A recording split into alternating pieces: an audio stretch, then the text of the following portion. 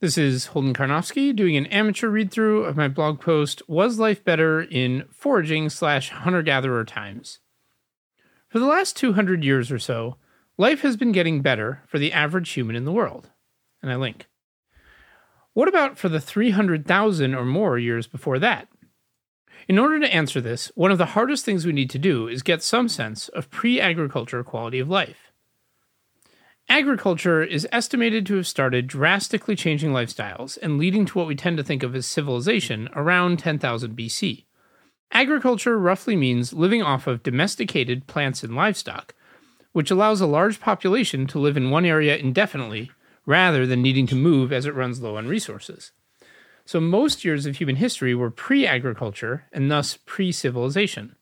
The terms forager and hunter-gatherer are commonly used to refer to societies that came before or simply never took up agriculture. Now, this appears to be a topic where there is a lot of room for controversy and confusion. Many people seem to endorse what I call a pre-agriculture Eden hypothesis. That is, that the pre-agriculture world was a sort of paradise, or at least better than life in rich countries today. There are logical reasons why that might be the case. Below, I'll lay some of those out and give some quotes from Wikipedia that convey the pre-agriculture Eden vibe. But there's also a case to be made that the world before agriculture was a world of starvation, disease, and violence, that the human story is one of continuous, consistent, beneficial progress, and that the pre-agriculture world was the lowest, because the earliest, point on it. My tentative position is that neither of these is quite right. I think the pre-agriculture world was noticeably worse than today's world, at least in developed countries, and at least as far as the evidence we have can tell us, but probably some amount better than the world that immediately followed agriculture. This post will focus on the first of these, the comparison between the pre-agriculture world and today's world.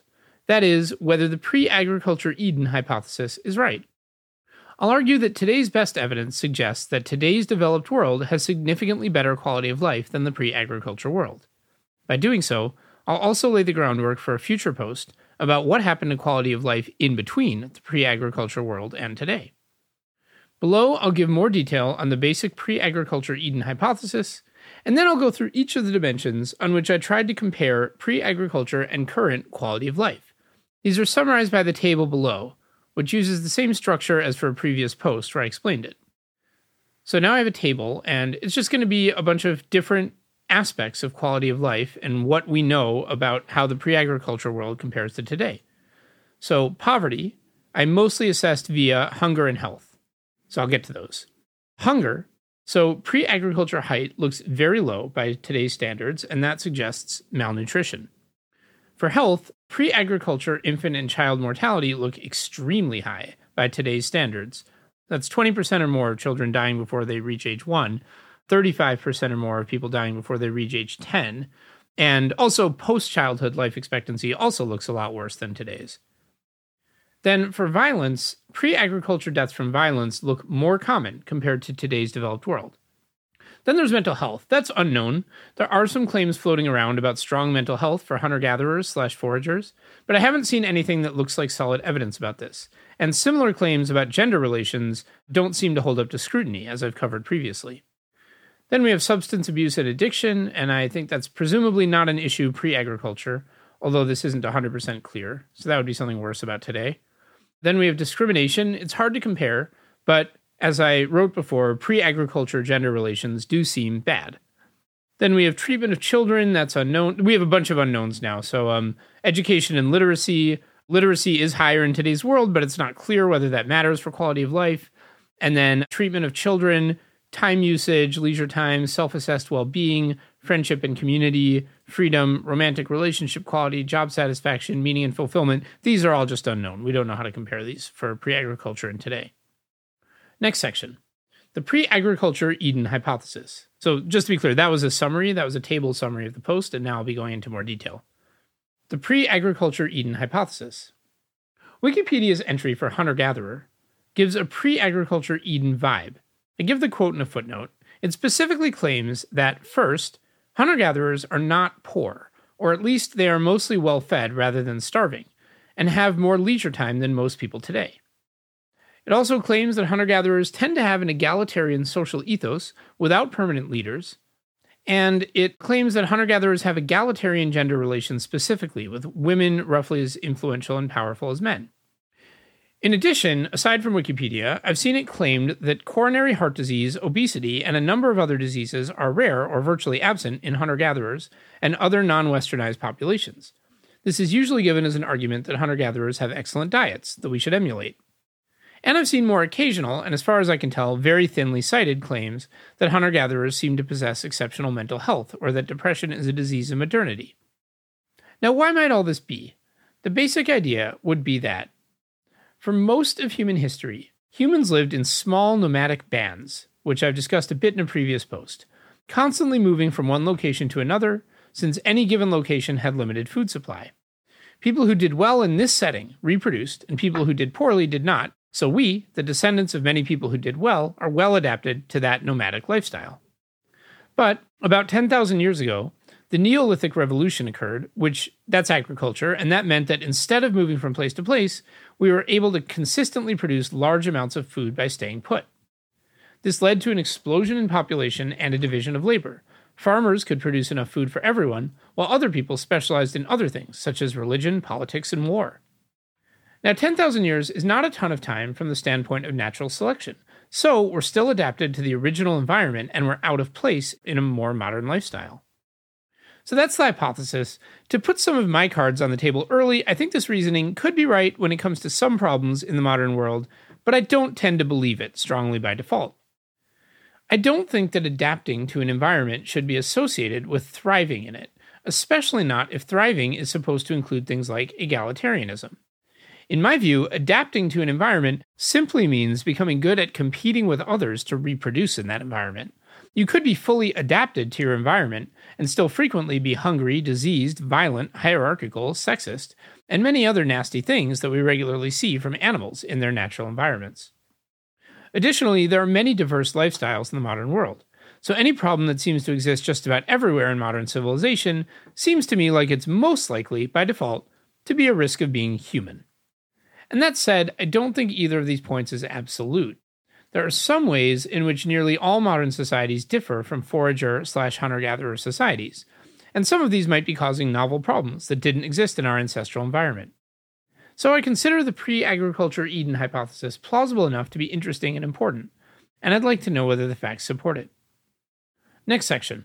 Evidence on different dimensions of quality of life. Below, I'll go through the best evidence I found on the dimensions of quality of life from the table above. For more complex topics, I mostly rely on previous, more detailed posts I've made. Otherwise, I tend to rely by default on a book called The Lifeways of Hunter-Gatherers, which I abbreviate as Lifeways, for reasons outlined in a supplemental page that I link to. Next section, gender relations.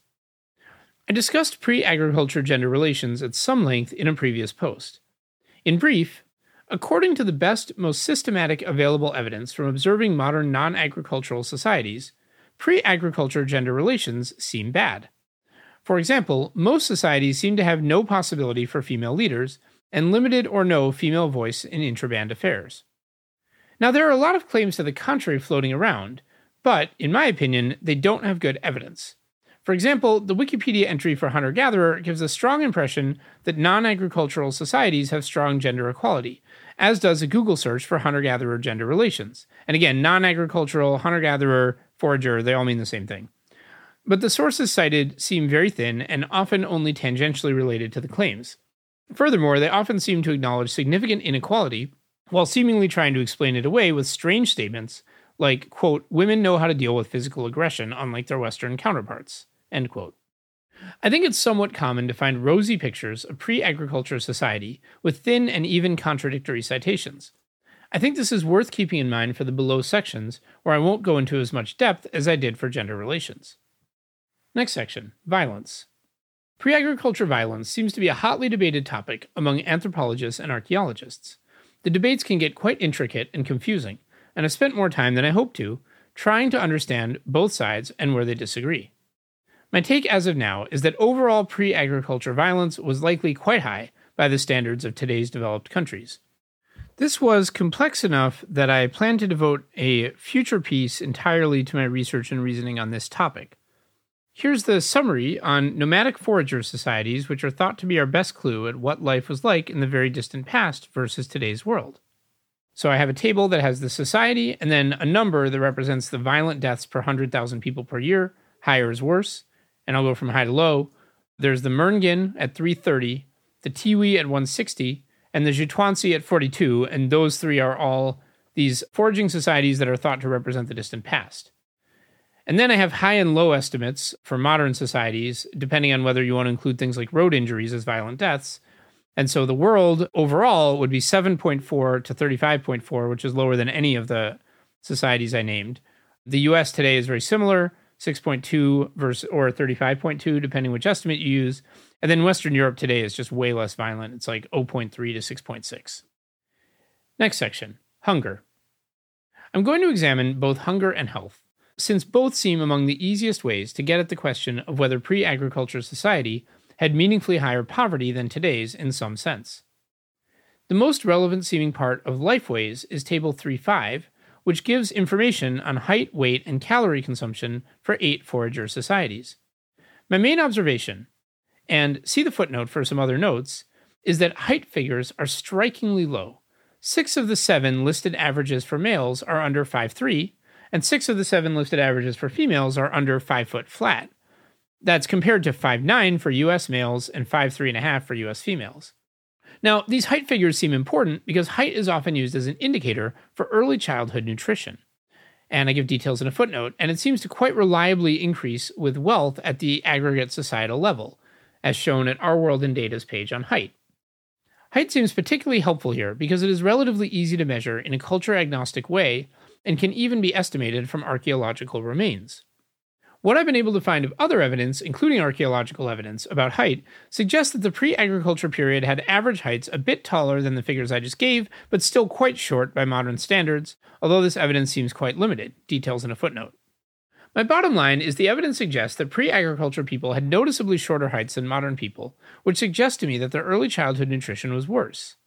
Now, as for Wikipedia's claim that contrary to common misconception, hunter-gatherers are mostly well-fed, well, those who have read my previous piece on Wikipedia and hunter-gatherers might be able to guess what's coming next. The citation for that statement appears to be an entire textbook. No page number is given, and I found a copy of the textbook online, although the link has broken since then. The vast majority of the textbook does not seem to be relevant to this topic at all. It's mostly about contemporary world.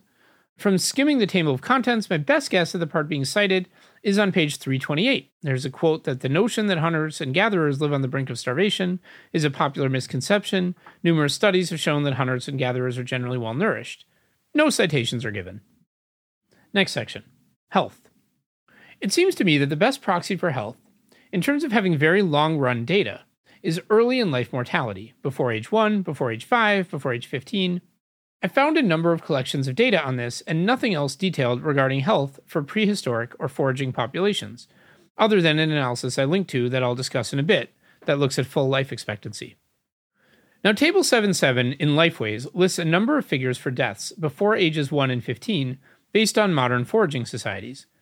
Taking a crude average yields 20% mortality before the age of 1 and 35% mortality before the age of 15. Other sources I've consulted, including archaeological ones, give an even grimmer picture. In some cases, more than 50% mortality before the age of 15. Details in a footnote. These are enormous early in life mortality rates compared to the modern world, where no country has a before age 15 mortality rate over 15%, and high-income countries appear to be universally below 1%. And I give a chart from Our World in Data showing that. Now, what about life expectancy after reaching age 10? What I found also suggests that pre-agriculture life expectancy was lower than today's at other ages too. It's not just a matter of early in life mortality. Girvan and Kaplan 2007 is the only paper I found that estimates pre-agriculture life expectancy as opposed to early in life mortality, and it observes that its modeled life expectancy by age curves are similar for modern foraging societies and for mid-18th century Sweden. I give the chart showing this. It also estimates that the estimate of prehistoric life expectancy is much worse at every age, although that data is questioned by Girvan and Kaplan because it's archaeological and there may be various issues with it. So I've compared foraging societies to mid-18th century Sweden, and that's important because, as noted at Our World in Data, it appears that life expectancy conditional on surviving to age 10 has improved greatly in Sweden and other countries since 1800. Before that point, it looks like it was mostly flat. You can also see some charts I linked to that show life expectancy at every age improving significantly in England and Wales since 1800. And I have a footnote with one more data source with a similar bottom line. So the bottom line there is that life expectancy looks to have been a lot worse pre-agriculture than today. I don't think violent deaths account for enough death to play a big role in this, and that's previous section has numbers on that. Disease and other health factors seem most likely. Next section, what about diseases of affluence? Now, Wikipedia says diseases of affluence is a term sometimes given to selected diseases and other health conditions which are commonly thought to be a result of increasing wealth in a society. Examples of diseases of affluence include mostly chronic, non-communicable diseases and other physical health conditions for which personal lifestyles and societal conditions associated with economic development are believed to be an important risk factor, such as type 2 diabetes, asthma, coronary heart disease, cerebrovascular disease, peripheral vascular disease, obesity, hypertension, cancer, alcoholism, gout, and some types of allergy. That's the end of that quote. Now, I think it's plausible that the pre-agriculture world had less of these diseases of affluence than the modern world, especially obesity, and conditions connected to obesity due to the seemingly much greater access to food. But I don't think it's slam dunk clear for some of these, such as cancer and heart disease. I've dug into primary sources a little bit, and not too surprisingly, data quality and rigor seems to often be low. In particular, I quite distrust claims like, someone spent blank years in blank society and observed no cases of blank. Modern foraging societies seem to be quite small, and diagnosis could be far from straightforward. I also linked to an observation on violent death rates that has a similar implication. Now, I haven't dug in heavily on this, although I may in the future. Because first, my initial scans have made it look like it would be a lot of work to follow often circuitous trails of references to often hard-to-find sources. And even if it did turn out that diseases of affluence were extremely rare pre-agriculture, this wouldn't tip me into thinking health was better overall pre-agriculture. When wondering whether undernutrition and diseases of poverty are worse than obesity and diseases of affluence, I think a good default is to prefer the condition with less premature death. Next section, mental health and well-being. I haven't found anything that looks like systematic data on pre-agriculture mental health or subjective well-being. There are some suggestive Google results, but as in other cases, these don't seem well cited. For example, as of this writing, Google's answer box reads, hunter-gatherers seem to possess exceptional mental health. This observation has led some researchers to believe that depression is a disease of modernity due to its increased prevalence among wealthier modern populations. But the source it cites is a not very systematic-looking source. I will not go into this topic more, because having gone through the above topics, I don't find the basic plausibility that reliable data would show better than modern mental health among foraging societies high enough to be worth a deep dive. Next section, leisure and equality. I haven't gone into depth on claims that pre-agriculture societies had more leisure and lower inequality compared to today's. Reasons I haven't. First, the claims seem disputed. For example, here are excerpts on both topics from the first chapter of Lifeways. So begin quote. How much do hunter-gatherers work and why? Re-examinations of Zhu Tuanzi and Australian work effort do not support Salin's claim of very low work hours. Some researchers found a major discrepancy between the Paraguayan Ache's nearly 70-hour work week and the Zhu Tuanzi's reportedly 12 to 19-hour week. The discrepancy they discovered lay in the researcher's definition of work. One researcher counted as work only the time spent in the bush searching for and procuring food, not the labor needed to process food resources in camp. Add in the time it takes to manufacture and maintain tools, carry water, care for children, process nuts and game, gather firewood, clean habitations, and the Zhu Tuanzi work well over a 40-hour week. In addition, one of the Australian datasets was generated from a foraging experiment of only a few days' durations, performed by 9 adults with no dependents. There was little incentive for these adults to forage much, and apparently they were none too keen on participating. Then another quote from the same book. Others have found that the alleged egalitarian relations of hunter-gatherers are pervaded by inequality, if only between the young and the old, and between men and women. Food is not shared equally, and women may eat less meat than do men. Archaeologists find more and more evidence of non-egalitarian hunter-gatherers in a variety of different environments, most of whom lived under high population densities and stored food on a large scale. Put simply, we cannot equate foraging with egalitarianism. This is the end of the quote. I'm skeptical that anthropologists can get highly reliable reads on the degree to which foraging societies have high leisure or low inequality in a deep sense. I imagine that if an anthropologist from, let's say, another planet visited modern society, they might conclude that we have high leisure or low inequality based on things like, first, having a tough time disentangling work from leisure. For example, a lot of modern jobs are office jobs, and a lot of on-the-job hours are spent doing what might look like pleasant socializing. Similarly, foragers, quote, socializing may be internally conceiving this as necessary work rather than fun. It seems like it could be quite hard to draw this line. And second, being confused by social norms encouraging people to downplay real inequalities. For example, I've seen a fair number of references to the fact that people in foraging societies will sometimes mock a successful hunter to cut them down to size and enforce equality. But if this were strong evidence of low inequality, I think we'd have similar evidence from modern society, from things like humble bragging, the fact that many powerful, wealthy people in modern times tend to dress simply and signal authenticity, etc.